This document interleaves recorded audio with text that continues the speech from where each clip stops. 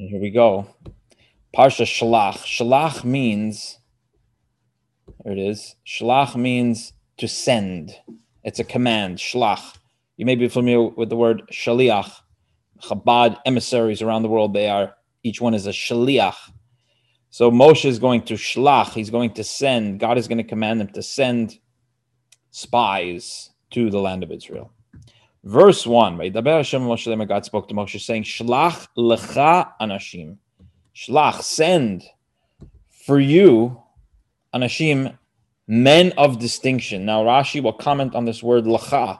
Why is it for you, for Moshe? It could have just said, Shlach anashim, send men of distinction. We'll get to that in Rashi, but let's see what the verse says. Send for you men of distinction, viaturu et eretz Canaan. Let them scout. Interesting, the Hebrew word here, tour. Sounds like tour the land. I said it's Canaan. You shall scout the land of Canaan, asher ani noten lebnei Yisrael, that I am going to give, that I'm giving to the Jewish people. Ish echad, one man. Ish echad, one man. One for each tribe. Lamate avoisav tishlochu, for the tribe of his fathers you shall send. Koil, each of them shall be nasi bahem. They shall be one of the leaders of the tribe. Now, why do you need a spy from each tribe, right? Typically, when you send spies, you just look for the guy who, is the best at doing spying. Why would you need one from each tribe? And I don't think Rashi comments on it, but the commentators talk about the fact that Moshe had, what was Moshe's intention here? What did Moshe want? So one explanation is that Moshe wanted to confirm for the people what they had only known through God's word or through tradition, that the land is beautiful. I mean, this is a great land. Jews are very hard to please. So you tell them you're going to a land, they want to know exactly what's going on over there. So just to hear it from God is one thing. That's faith. But to actually hear it from people that they know, that's different. And that would explain why you would need a representative from each and every tribe, because just because the head of Ruvain thinks it's a good land, if I'm from Shimon and say, yeah, maybe it's good for Ruvain, but it's not good for our tribe.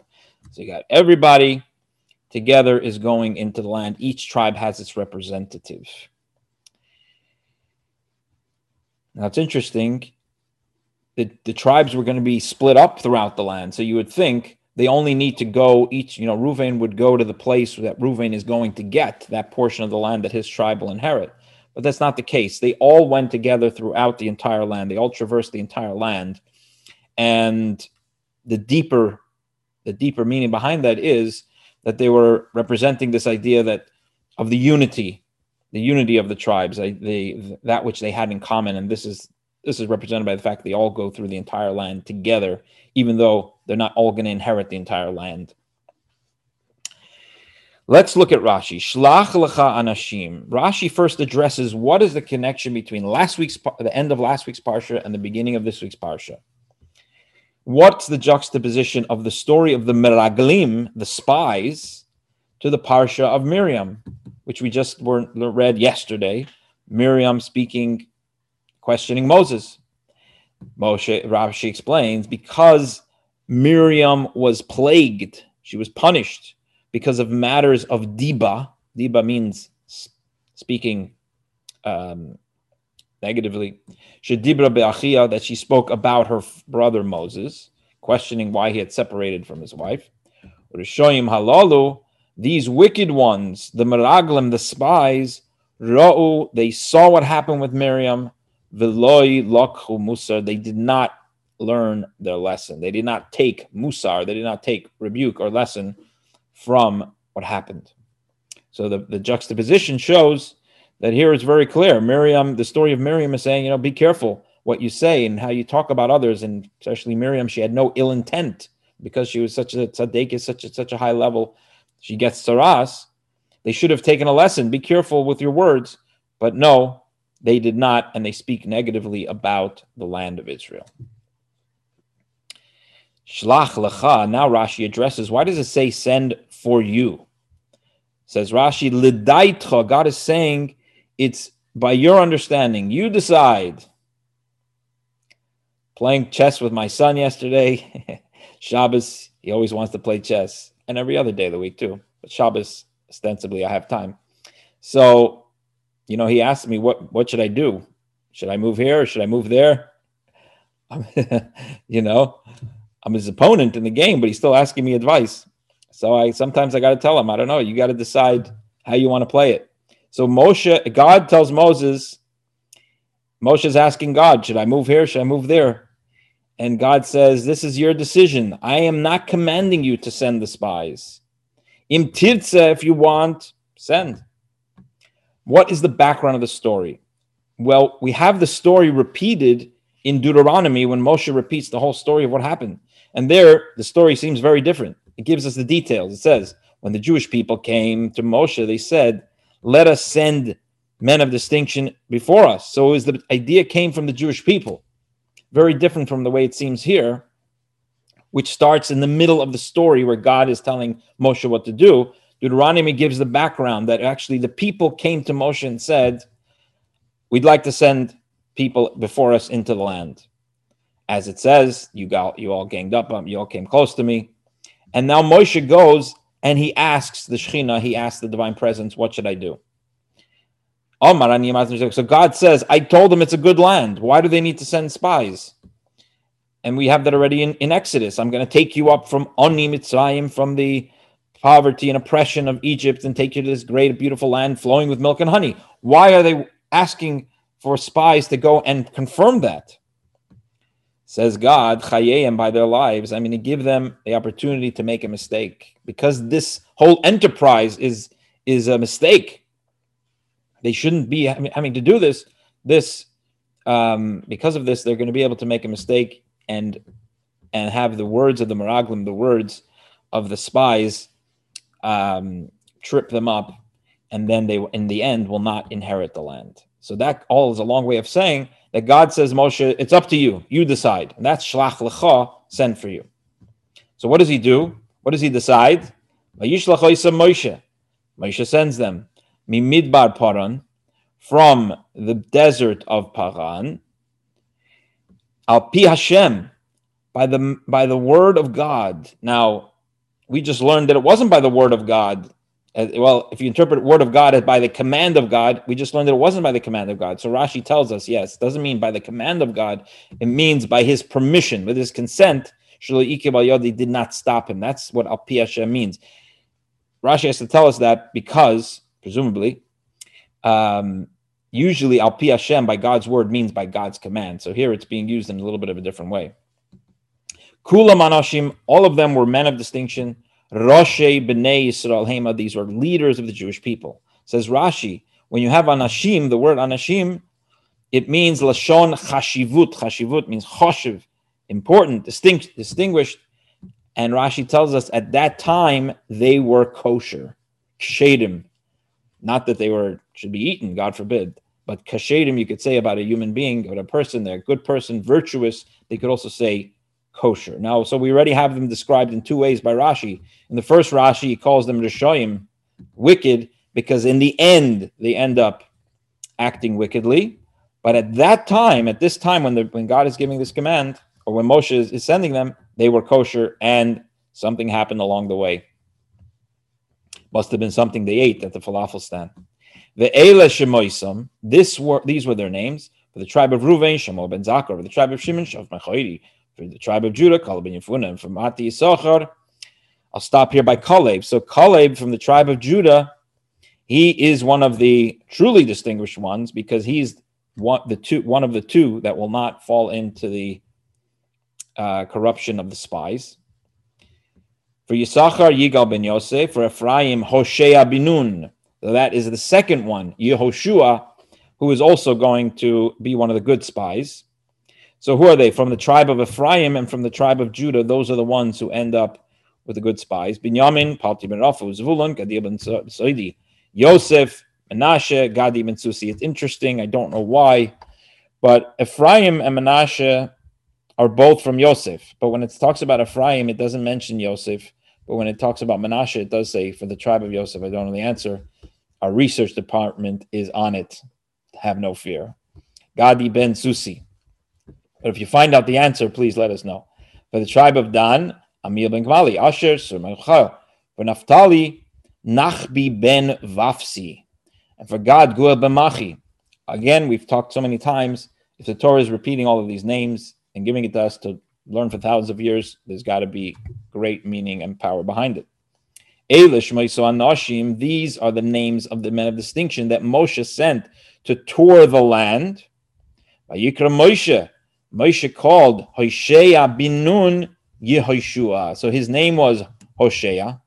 He now changed his name to Yehoshua. He added a Yud.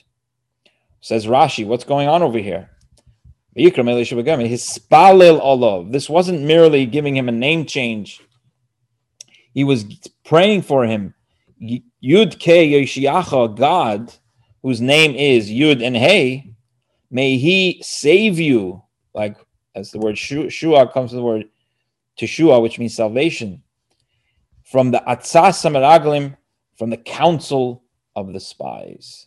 So Moshe already obviously had a awareness that this was a dangerous mission. He decided to go for it anyway, but he prays for Yeshua to be spared the council of the spies. Now, why didn't he pray for all of them? It's a great question. Let us know if you find out. Verse 17, Vayishlach oisa Moshe. Moshe sent them to tour the land of Canaan. Vayomer aleim. He says to them, by the way, when I talk about Yeshua, we've already had Yeshua many times in the Torah. We just had him last week or yesterday on Shabbos, where Yeshua says we should jail Eldad and Medad, who were prophesying. It already calls him Yeshua because the Torah is telling you what his name eventually was. So it doesn't call him Hoshea, even though his name was Hoshea then. So he says to them, go up by the Negev, start in the south, Valisem Esahar, and you shall climb up the mountain. Now, why would he mention going up in the Negev? Obviously, that's how you get in from the south, if you're coming from the south. Rashi says that Moshe was doing something that the Tagarim, the merchants, do. First, they show you the lesser quality suits, and then they say, come to the back, I have something special for you, the best. So first he shows them the worst of the land of Israel, the inferior part of the land of Israel, which is dry and not as fertile, which is the way of the merchants. First they show you the psoiles, and then they show you the good stuff.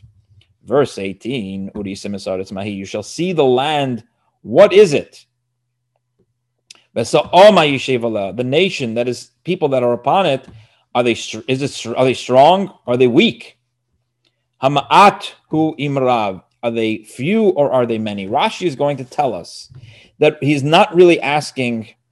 According to Rashi, seeing the land the two parts of the verse are really one. The second part, from here to here, is an interpretation of the first part. When he says "go see the land," he means go see what kind of land is it. Is it a land that produces strong people or weak people? Is it a land that produces few people or a land that produces many? That's like a Rashi. There are some lands that produce strong people, giborim, and there are some lands that produce weak people. There are some that produce large populations and some that produce small populations. Is it strong or is it weak? Now, how are you going to find out if they're strong or weak? You're going to go and feel their muscles and see how strong they are? Rashi says, no, he gave them a sign, which we see actually in the next verse. But Rashi gives us the hits here. He says, if they are strong, if they live in unwalled cities, prazim, we have this word in the Megillah where it talks about unwalled city, the same word. If they live in open cities, that means they're strong. Why? Because they're not afraid of anybody. They don't need a wall. They really can rely on their own strength. They don't have an iron dome even. But if they're all fortified and all kind of defense mechanisms, they are weak. Because the enemy is not afraid of them. That means they're weak. What is this land that they are dwelling upon? Is it good or bad? What does it mean? Is it good or bad? Rashi says Does it have springs and other good and healthy water sources?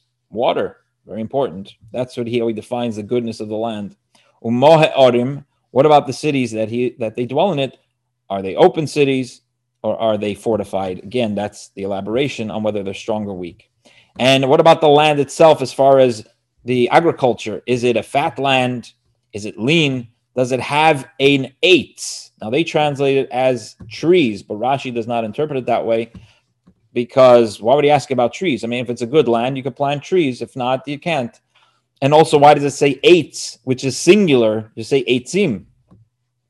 For those reasons, perhaps, Rashi says it does not mean trees. It means, do they have an Adam kasher? Again, we have this word kasher. Do they have a righteous person, a worthy person, sheyogin aleim b'schusay, who is going, because of his merit, will be able to provide protection for these people. In other words, we're going to go to war with these people. If they have a righteous person there, that could be a problem. In other words, it's not just the material war they have to look at. There's spiritual things you have to take into consideration. So is there a tree, just like a tree provides shade, is there a human being who, like a tree, provides shade and protection for those around him, im ayin, or is there not? And you shall strengthen yourself. Now he gives them some instructions. And come bring back souvenirs. You shall take from the fruit of the land. Why do they have to strengthen themselves? Commentaries say it may look a little suspicious where they're bringing back these fruits. Still not clear why it's such a big deal. You shall take from the fruit of the land and bring it back to us. And what was the season then? It was the season when the grapes first began to ripen. That concludes our parsha for today. Pretty straightforward. We will now open it up to questions and comments. I just had a comment. Wanted to get your feedback or comments on this. There's a lot of detail, as there often is, as you said, fairly straightforward. But is there possibly also a meta message, or kind of an overall message in this? I mean, God already told them He's giving them the land of milk and honey. Then they're sending out these spies to check this out. I mean, is this, through giving us free will? I mean, God gives us free will. Are we always given the chance to make a mistake with that? Okay, in every situation, you can do what's right, you can do what's wrong, you can believe in God, you don't have to. He's giving us this free will, and we have to choose whether we do the right thing or not, make a mistake or not. Is that the bigger message? I don't know. I think so. Yeah, I think you really hit the nail on the head there, right? This is God giving them the free choice. Exactly right. Very well put. Go ahead, Hillel. But to the benefit, about Jewish people to do the benefit of doubt. I think if they even, trusted God fully, but they are the people who will implement the God's will. So it's like a military strategy. It's a good idea to how to fight better, which way to go, which force go first, to come up with a strategy. So to have a spies, spy agents like Mossad, it's not a good idea if you rely on that even, to know what these people up to, Right. So I think that, certainly in some of the commentators is the idea that God was going to be taking them in. It would have been a miraculous thing. They wouldn't have to be engaged in this type of conventional type of warfare. And in fact, as I said, Moshe's intention was not necessarily that they, he's mostly talking about the land itself. Tell us about the land. What kind of, what is this for? Why would that be important as far as the, the war itself? How do we conquer it? It seems to be indicating that it's about the land itself. And, as I mentioned, I believe it's Ramban, that really Moshe's intention was, come back and really convince us that this is a great land, so we're not just taking it on faith. That's right. To make it exciting for people to go in. Right. But what happened is that they went off track. Started off good, but went off track.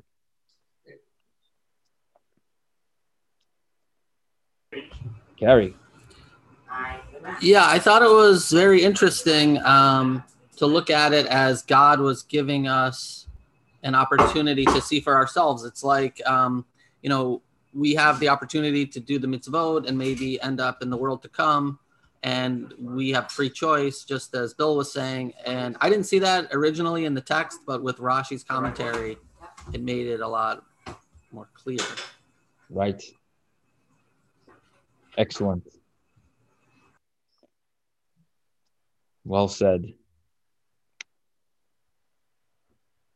Yeah, the free choice. I think that's a great way to put it. It's the bottom line is, God could just feed it all to us and tell us this is what you're doing, this is where you're going.